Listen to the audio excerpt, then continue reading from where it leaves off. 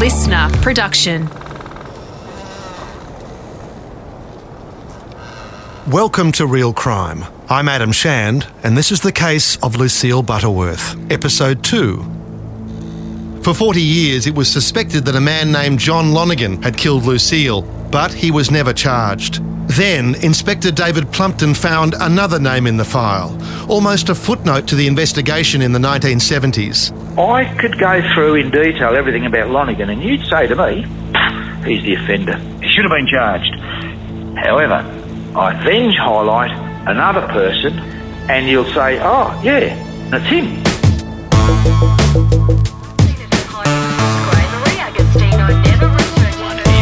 Left a note indicating her intention to leave. Radio station. Lucille Butterworth accepted a lift from a call. Rihanna Arrow went missing from her home address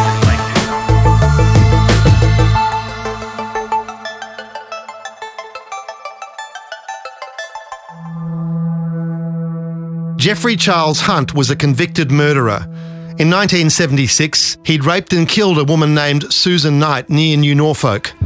The file showed that in 2000, on the eve of his release from prison, Hunt was interviewed about Lucille, but there was no record of what was said. Plumpton asked Carrie Millhouse to look at Hunt as a suspect, but initially he didn't say why. Carrie Millhouse.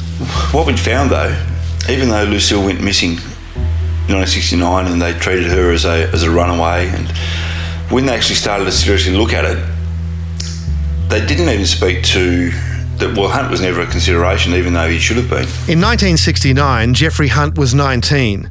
He was an albino who'd been tormented and ostracised in his hometown of New Norfolk. At the time of Lucille's disappearance, Hunt was travelling to Hobart each day to work in the white goods department of a retailer named Nettlefolds. The company also sold cars, so was known as Motors by locals. With so little in the file on him, Carrie Millhouse had to start from scratch. To understand him, Millhouse began piecing together the story of Hunt's childhood and discovered his home life growing up was far from happy. An actor is reading evidence that Jeff's younger brother Ken gave Millhouse. I recall growing up and the abuse the family suffered from our father. Dad worked on the railways for 40 years. Dad targeted Jeffrey and singled him out for abuse. I recall him putting Jeff's head in the toilet. Jeff received no love from Dad at all. Jeff was quite weak and couldn't stand up to our father. Jeff's older brother Philip had lived away from his abusive father Bill Hunt, but told Millhouse the same story in 2014. This is also read by an actor. Jeffrey wasn't the favourite of Dad. Mum would tell me how hard Jeff was treated by Dad. Dad was quite a violent man, especially when he'd been drinking. Dad was sadistic. Mum would have to go to school to make excuses for Jeff being late or absent, but wouldn't tell them the truth about things Dad would do. When Hunt was 16, he allegedly sexually assaulted a 10-year-old girl in a train station in New Norfolk. When I was a child, I would often play in the rail yards, which were just over my fence in New Norfolk. Millhouse tracked down the victim of that alleged assault. She cannot be named for legal reasons, but in 2014, she related what she could remember, read here by an actor. She recalled playing hide-and-seek with her sister in the rail yards. She couldn't find me, so she thought I'd gone home. I recall Jeffrey Hunt dragging me into the toilets at the rail yards. He had me on the floor of the toilet. He pulled my pants down. I don't recall seeing his genitalia or otherwise. I don't think he sexually assaulted me, but honestly, I can't remember. I can still even now remember Jeffrey Hunt kneeling over me. He had his pants down. I remember that Jeffrey stood up and he was urinating in the hand basin. This is when I stood up and ran away. In my own mind, I was not sexually assaulted and that I don't believe I was touched inappropriately by Jeffrey Hunt. If I was, I just don't remember. The matter was heard in a New Norfolk court, and I believe it was thrown out, after having spoken with the victim, it was thrown out through an identity anomaly, and I don't know actually what that means. We could never find the file relating to that. So even though Hunt had committed that offence at 16, he was still never looked at as a suspect for Lucille. Hunt's younger brother Ken cast doubt on the victim's story. An actor is reading what he told investigators. I remember the allegation. I went to school with and I put it on her about the allegation against Jeff. She admitted to me that she had made it up. I remember bragging about it at school. Growing up, Jeff was a thinker, always deep in thought. I had porn magazines in the room I shared with Jeff. It wasn't hardcore porn, but pictures of girls and articles.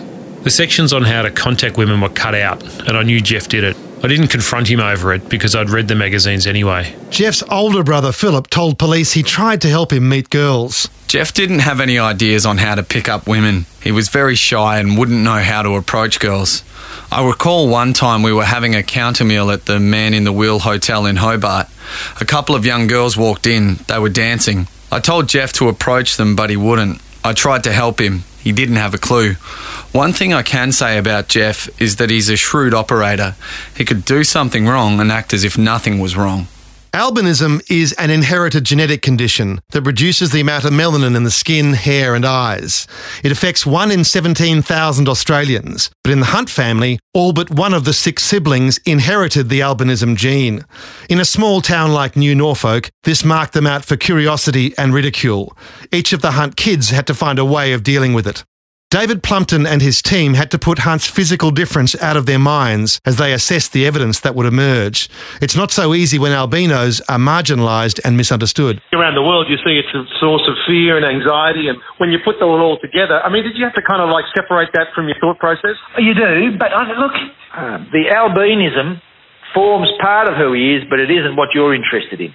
Albinism hasn't caused him to do any of the things that he's done. And it doesn't impact upon his personality apart from one thing, that is, this person has been subject to bullying, ridicule, and therefore his capacity to respond to you, everything I say to him, he's going to take as an accusation, he's going to take as an attack. He's that used to being attacked, his defence mechanisms are very, very refined. I remember recently telling my friends in Melbourne about the albino family and the albino that used to follow me. My friend was laughing, saying she's never going to Tasmania because she's scared of the albinos there. I never told police about my suspicions about the albino boy regarding the disappearance of Lucille. Gillian Bradley lived near the Hunt family in New Norfolk. She also knew Lucille. In 1969, Gillian was 18 and, like Lucille, she had dreams of winning Miss Tasmania. They were on committees together for the pageant. Gillian was at the meeting the night when Lucille disappeared. She feels it could have easily been her instead. In 2014, she told police of a narrow escape that took place just 3 weeks before Lucille's disappearance. I was driving home from work at Hobart to my home at New Norfolk when I was followed by a vehicle. I was travelling between Granton and New Norfolk, where it was normally fairly quiet and not much traffic, and a car came up really close behind me and started following me. The car then pulled up alongside me and tried to cut me off, trying to run me off the road. I saw the driver. It was a male with very white or grey hair. The car followed me all the way to my house and stopped outside when I pulled up in the drive. I was terrified. I ran inside and the car left. Later, I realised the driver's hair wasn't grey, but was actually a blondie white colour. I distinctly remembered thinking to myself how white the hair was. I didn't know any other features and I couldn't tell how old he was. After that, I began receiving weird phone calls at home. When I answered the phone, a male voice said, "I've been following you. I've been watching your every move," or "I'm watching you get undressed." The calls were always after I got home from work. There was a phone box at the top of my street and also one near the Fitzgerald shop. Gillian reported this to police in 1969, but no action was taken. In 2014, she remembered being followed regularly for up to 12 months before this incident. I noticed the same boy would seem to appear when I visited the Fitzgerald shop or when I was walking along Station Street. If I'd call into the Fitzgerald shop, he just seemed to turn up out of nowhere. The boy would appear behind me and follow me. I am sure it was this albino boy that followed me in the car and made those phone calls. I always felt that the person chasing that night, the albino, was the person responsible for Lucille's disappearance. Bill and Mavis Hunt were living at 7 Station Street with their children, Terry, Ken, Jennifer, Ray and Jeffrey. Another son, Philip, the eldest, lived with his grandparents on a farm at nearby Plenty. 5 of the 6 kids were albino with very pale skin, white hair and pink eyes. Ken was the only exception. On the corner of Station Street, Clyde Fitzgerald, John's father, had his grocery store, 50 metres from the Hunts' home. So the Fitzgeralds and the Hunts were reasonably close back in those days in the 60s? Oh, well, my father used to run an account for the Hunts, like a lot of other people in the district. And as I said, I didn't have a lot of contact with Hunt for these latter years, but my father would have seen Mr. and Mrs. Hunt and the family on a regular basis coming into the shop. John Fitzgerald would occasionally see Jeff in the street, but if he was with Lucille, he noticed that Jeff would not look directly at them or acknowledge them. One day they were washing John's car in the street, and Lucille had said that Whitey is watching us.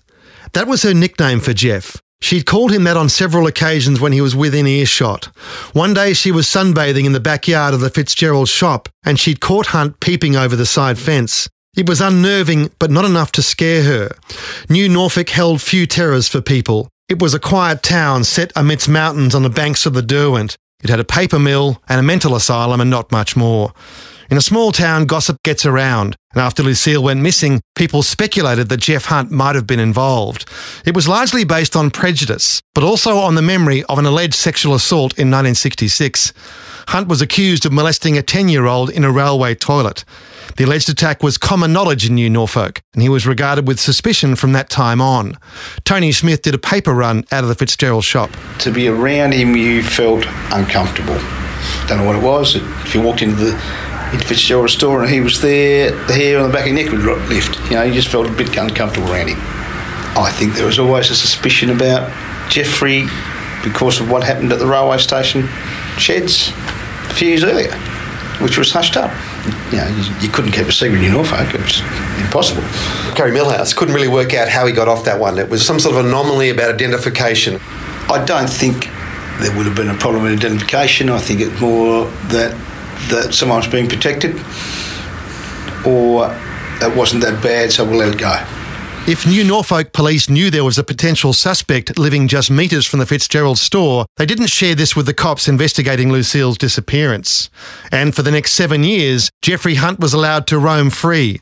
He was living at home in Station Street and working at Boyer, the local paper mill. Carrie Millhouse found numerous people with important new information about Hunt's activities. Now, another conversation I had with a retired police officer at the footy one day, and we were talking about Jeffrey Hunt, and he said, my ex-wife, her friend was attacked by a Hunt, and I hadn't heard anything about this. This is gold. Tell me more. He said, yeah, she'd advertised in the Saturday paper. She was only 19 at the time. Babysitting service, and she got this call from a fella on the Saturday to say, oh look, I have twins. I'm interested in your babysitting service. Okay, come and meet me Monday morning. This is my address, and we'll discuss it. Well, what had happened is Hunt had arrived at the house on the Monday morning an hour early. Actually, the victim says it was 3 hours earlier. He watched and waited until the husband left for work, and then he went and knocked on the door.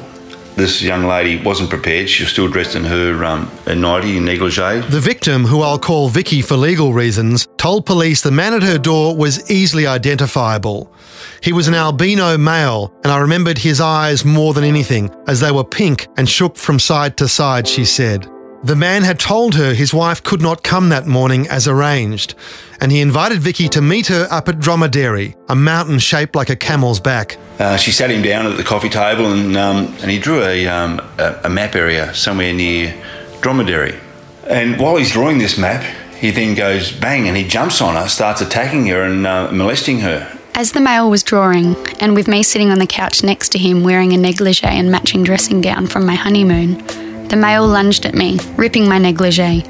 He jumped on top of me. I screamed and was kicking and punching at the male. And she screams, and she's in a conjoined flat with upstairs tenants and everything, and her screams alerted the neighbour, and the neighbour came bang, bang, bang on the floor, and that spooked him. He ran out the door and fled. My upstairs neighbour, Mrs. Burton, came to see what had occurred, and she said that she saw the male leaving via the front steps.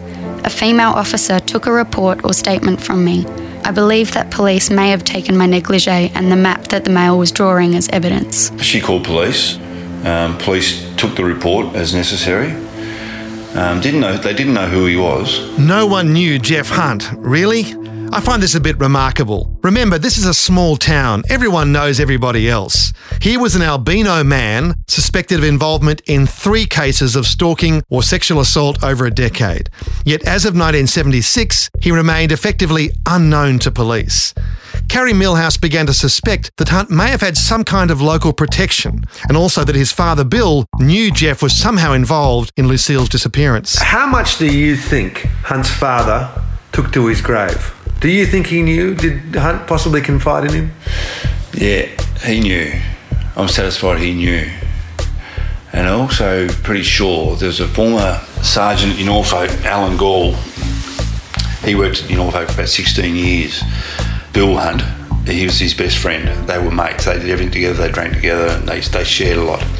So Alan Gall and Bill Hunt, which is Jeff's dad, knew a lot about each other. There was one point where Alan Gall actually ignored Raymond driving, just give him a ride home one night. You know, the old days of booting him up the backside and doing the right thing. So Alan Gall looked after the Hunt family, or looked after, you know, they were loyal to each other. And we think that Alan Gall, he took that to his grave as well. When we interviewed Alan, he'd had a lot of mini strokes, so he didn't recall a lot, or chose not to recall a lot. But I think that we think that Alan Gall knew a lot more than he passed on to us as well. Gall has since died. Without the link to Hunt, police had no suspects for the attack on Vicky. All they had was a hand-drawn map indicating an area of bushland the offender had tried but failed to lure Vicky to. If it was Hunt who assaulted Vicky, he failed only because he couldn't restrain himself. Or perhaps he wanted to be caught, but no one came after him, and he was handed another opportunity. And next time, he would stick to the plan.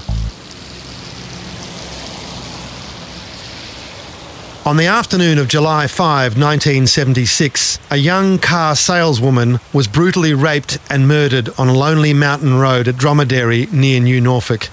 Jeff Hunt's younger brother Ken, played here by an actor, saw him at home in the hours after. I walked past Jeff's car and it was still warm, so I knew he hadn't been home long.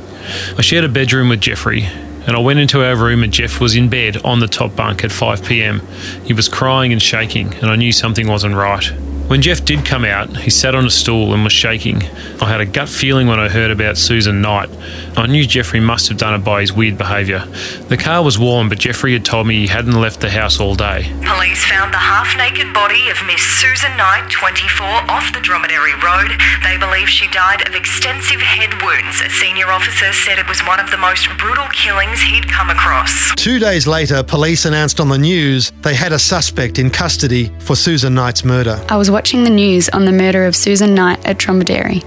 I had a feeling then that the male that attacked me may be responsible for what I was seeing on the news. Then I saw his image and said to my mother, "It's him. That was the male that attacked me." The map that Vicky's assailant drew included the Dromedary area, where Jeff Hunt later killed Susan Knight. Vicky has lived since with the knowledge that she may have been Hunt's intended victim. Hunt's liberty was short-lived after the killing of Susan Knight. He was seen driving Knight's car soon after the murder, and 2 days later, as he was travelling to work at the paper mill for a night shift, Hunt was intercepted by police. He was taken to the Glenorchy police station, where he was interviewed over 6 hours. So let's just recap where we are in this story. In July 1976, Jeffrey Hunt was arrested for the rape and murder of a car saleswoman named Susan Knight, not far from New Norfolk. At this point, he was not even a suspect in the Butterworth case. In fact, he was hardly known to police at all. He should have been a suspect in a sexual assault weeks before Susan Knight's murder. The complainant, who we're calling Vicky, gave police a description that closely matched Jeffrey Hunt, but he wasn't on their radar. and so he was free to kill Susan Knight. He was arrested and was willing to assist police with a confession and to lead them to Susan Knight's body. What happened next inside Glenorchy Police Station sets up the rest of this story. Every morning I'm reminded of this particular case because I walk past the bus stop and they've erected a plaque opposite there now, and so I'm reminded of it most days as I walk past it. And I think to myself, what if things had gone a bit different, the end result would have been a lot better. Tell me your name and what you've been doing all these years. Kenneth O'Gary. I was a police officer for 37 years. Ken O'Gary, then a detective sergeant, and his partner Barry Dillon were the first police to interview Hunt. They said that Hunt had made a full confession about Knight almost immediately. He said he'd telephoned Knight having seen her photograph in an advertisement in the Saturday Evening Mercury newspaper. He was interested in purchasing a motor vehicle, a Volkswagen, he told her. He gave a false name. He said he was Peter Bennett from Tribunna. They arranged to meet at Bridgewater outside the Derwent Hotel. Hunt took the Volkswagen for a test drive with Knight in the passenger seat. He said he heard a whining noise in the gearbox and suggested they test the vehicle on a hilly road. He then drove up Dromedary. Hunt claimed that Knight made a comment about a flat tyre. She'd noticed a thumping noise at the rear of the car. He stopped the vehicle to check. He told investigators that something just came over him and he attacked Knight. He chased her into the bush, raped her, and struck her repeatedly with a large rock to the back of the head, killing her. He covered her body with stones, dead branches and a log, returned the Volkswagen to the Bridgewater area and then drove home to Station Street in his own car. When Hunt had finished describing the murder of Susan Knight, Barry Dillon asked whether he could help with Lucille's case, and Hunt kept on talking. And then as soon as he started talking, he straight off the cuff, he said, what can you tell us about? Can you tell us anything about it? Oh, yes, he said, I know about that. And he was telling us how he left work at Nettlefolds. We didn't know that at that stage. Drove out here and he said, he saw Lucille Butterworth at the bus stop. And I distinctly remember he sort of passed and he said, she might like a lift. So he reverses back and she gets in the car and away they go. General conversation, nothing much going on, just a general conversation, and then going up near the cutting or past the cutting, used to be a place called the cutting up there. He said she'd got this cramp in her foot. And so he said, I stopped the car. That's when something came over me, tried to grab her and she struggled and he strangled her and that was it, killed her. Then he carried her. Now listen to this. This is not something you can make up on the spur of the moment. I carried her in a fireman's lift across towards the river, dumped her. He said, and when I come back, he said, the handbag and shoes still there. So he said, I had to get rid of. So he got that. He said, and went out there in a general direction again and threw it, the handbag and the shoe. He told us everything quite freely. There was no pressure, or we didn't have to sort of cross-examine him on what he was telling us. Like we'd ask questions, he'd give us an answer and that'd lead it onto another question. But there was no hesitation. He never said, I'm not going to tell you about that. I don't want to talk about that. There was nothing like that. Everything we asked him, he gave us an answer. O'Gary and Dillon had 2 confessions for the price of 1, but only one body, that of Susan Knight. And Hunt's admissions about Lucille were not yet on paper. A night of work lay ahead for the cops on the Susan Knight case. So Lucille would have to wait again. And we thought, we'll come back to that later. Yeah. So we didn't do a formal recording of that, you see. There's no formal recording of it. They came out of the interview room and they spoke to the detective inspector, Mr. Orb Canning. Graham Hickey was a junior detective brought in from Hobart to help that night. He, along with several other detectives, was on hand when Dillon and O'Gary came out to speak to their boss, Orb Canning. Ken O'Gary told him that Hunt had also confessed to the murder of Lucille Butterworth. So you heard him say that? Yeah, I heard him say it. There were 5 other officers standing around who could have heard the same thing. One of them was a detective, Richard McCready, who would go on to become the police commissioner of Tasmania. Yet Hunt's confession never made it into the file. It was never committed to print. The story of how this happened and what happened next only came to light in 2014 when O'Gary and Dillon spoke to David Plumpton. After Hunt's admissions, there were some procedures to follow.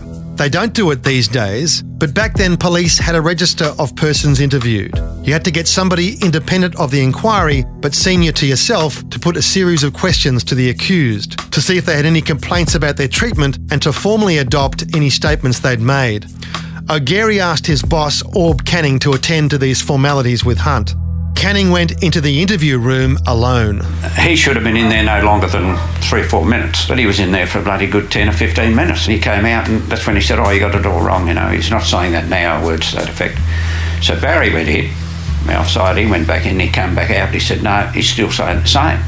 Canning said, let me go and see him again. So he goes in, and this is sort of going back and forth. O'Gary believes that Canning may have held concerns that getting 2 confessions from Hunt at once might have compromised the outcome in the Susan Knight murder. See, the situation was then that Canning had said, no, he couldn't assist us with the inquiry or something like that, and he said it 3 or 4 times.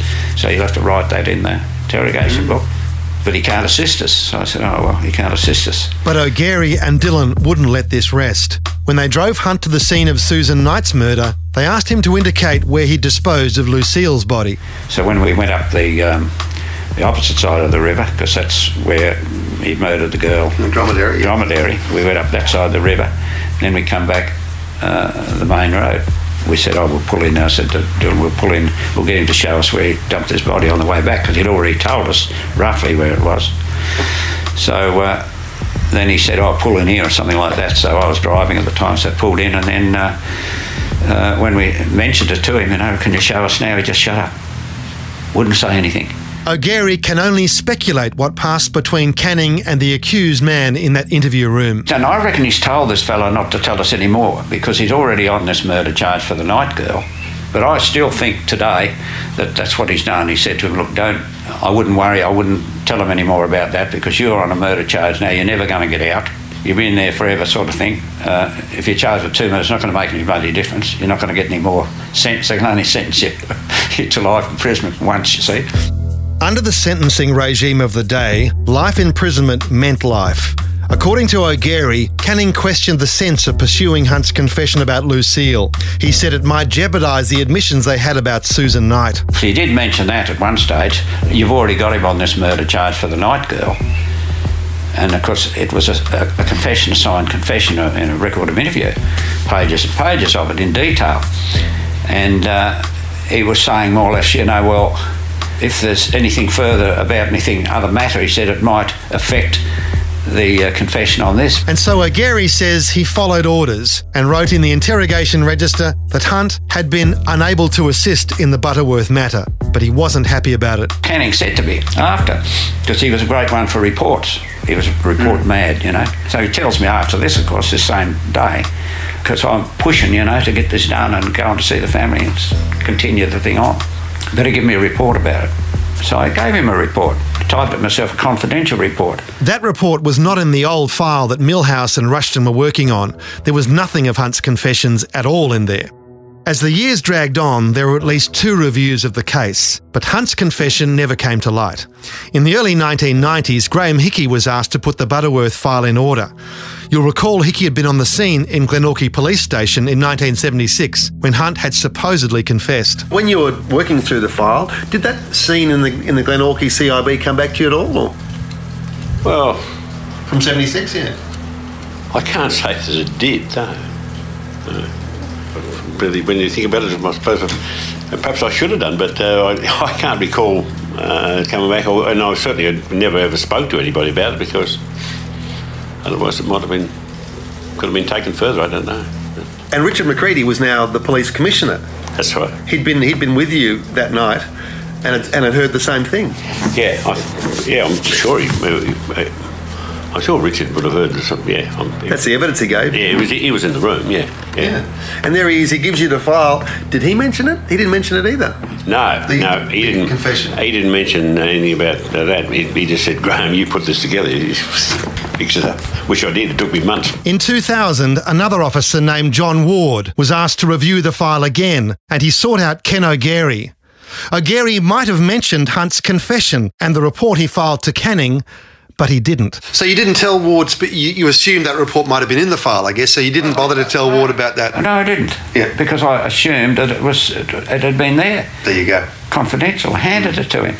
personally. Well, what happened to that, I don't know. And there was no record in the file of Ward's interview with Hunt in 2000, just a note to say it had happened.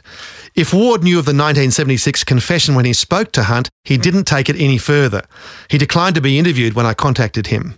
It wasn't until 2010 that David Plumpton caught wind of talk that Hunt had made a confession to police about killing Lucille and began asking questions. The confession and the alleged location of Lucille's remains were apparently open secrets within Tasmanian police. Plumpton would discover this had much to do with internal politics and personal pride. That's my question, really, is just that how successive people, and everyone was in the know, but no one did anything. Strange thing.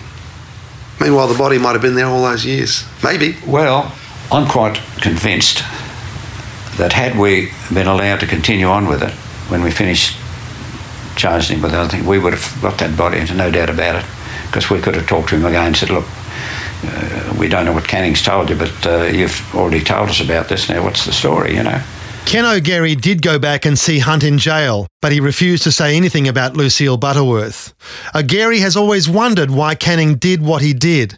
He puts forward the fact that Canning was an investigator on the Butterworth case in 1969-70, and like many, Canning was convinced that John Lonergan was the culprit. That was the only thing we could come up with, because he didn't want to be undermined, because he had told the department years ago that Lonergan was the man. And I said to him once later, because this is getting, and I'm starting to get a little bit, not upset, but I'm getting a bit concerned. I thought, geez, we should have cleaned this up. We should have this bloody body in order. So anyway, I said to him once, and I said, oh, what's going on about that? And he said, oh, don't worry about it, it's all done. He said, you've got a busy station out there, so you don't need to worry any more about that. And I said, yeah, but no, where are we with it? Where are we at with it, sort of thing? We had a confession, we had an admission, and we were going to continue on with it. And then he got a bit uptight with me, you know, and started to sort of not pull rank so much, but he sort of come out in no uncertain terms, you know, that I was being a little bit disobedient, a little bit insubordinate, you see. That's pulling rank, I think. Pull rank on me, see, so I had to sort of back off a bit then, yeah. It's easy to hold Canning responsible for what happened, that his insistence that Lonergan was the killer had helped Hunt escape scrutiny. But by all accounts, he was a hard-working and honest cop. It seems he was motivated by securing a conviction against Hunt in the Susan Knight case, and not complicating it with what he thought was a false confession by Hunt over Lucille's disappearance. And if there were mistakes by Tasmania Police, they occurred on multiple levels. In 2014, Plumpton and Millhouse went to see Canning, who was then suffering from advanced dementia. He still held to the view that Lonergan was the killer. And in the 2 weeks following, his wife rang up Inspector Plumpton and said, there's a few documents here that you might be interested in. And so Plumpton went down and got them. It was all the original paperwork, statements from the Lucille Butterworth case, Orb Canning had in his garage. I'm here at the home of Dorothy Canning, the widow of Orb Canning, who has been portrayed as the kind of villain of this whole piece. But I just wondered whether or not they're using him as a bit of a scapegoat. He's not around. He can't argue. Fortunately, his widow, Dorothy, is, and she has a very clear memory. Once he came home, I often used to laugh because we'd go to bed, and before I had time to get into bed, he'd be in bed sawing his head off. And I said, oh, I said, you said, yes, he said, because I haven't got a guilty conscience about my career.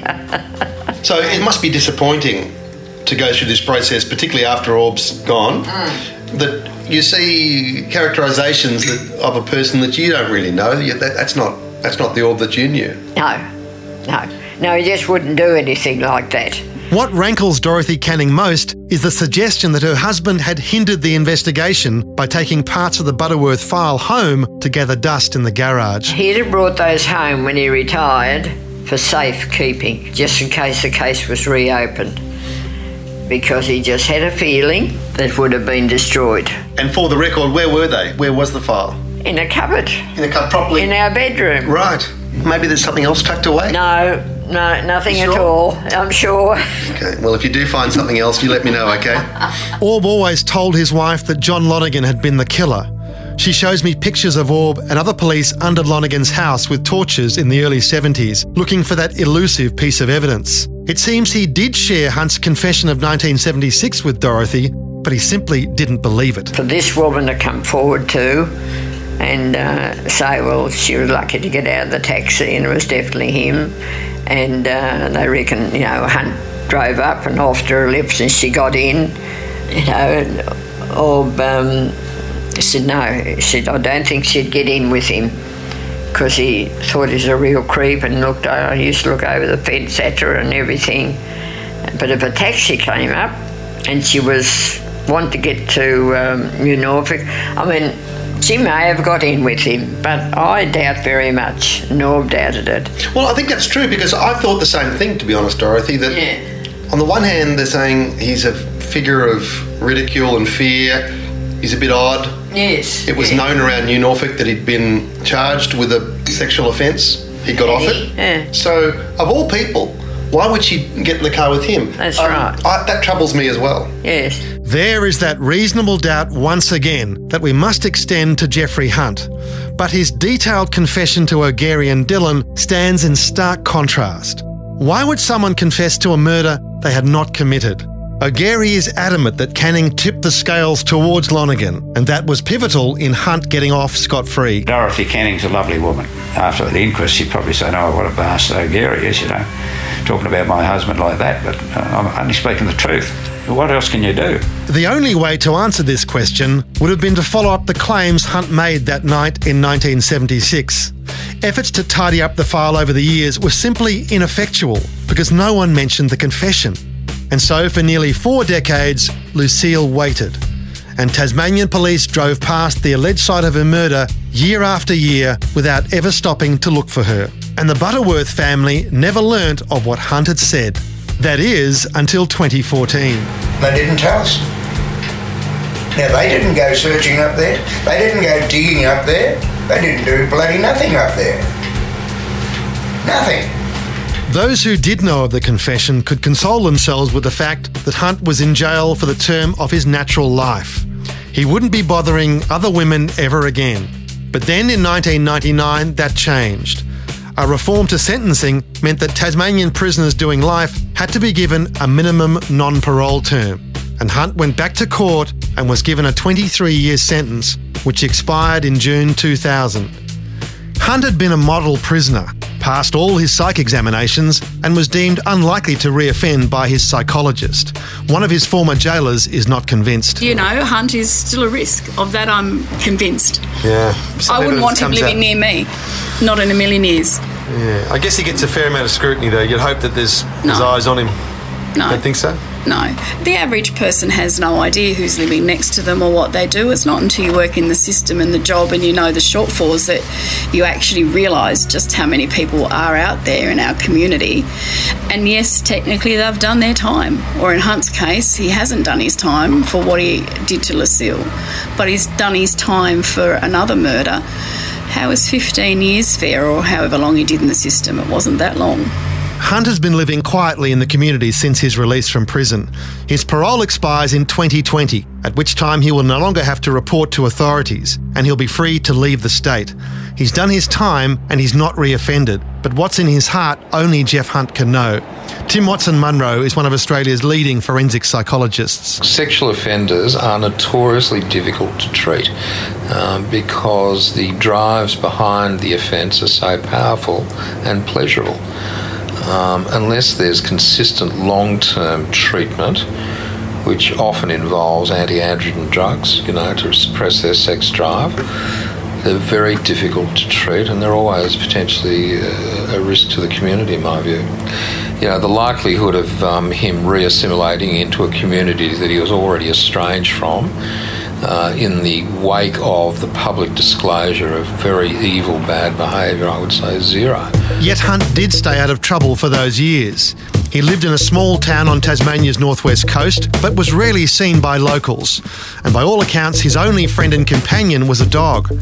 No one came asking him questions about Lucille Butterworth. That is, until David Plumpton. He had new evidence. Hunt's confession that should have been acted on years before.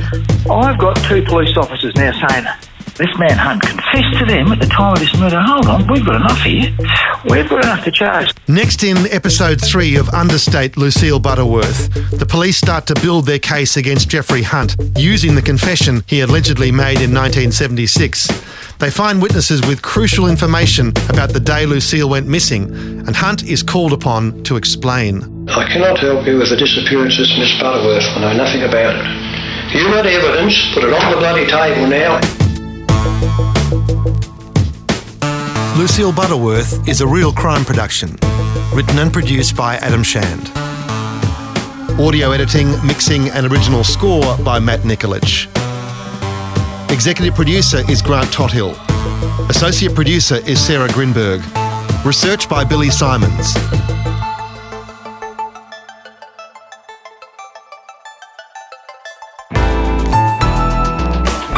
Listener.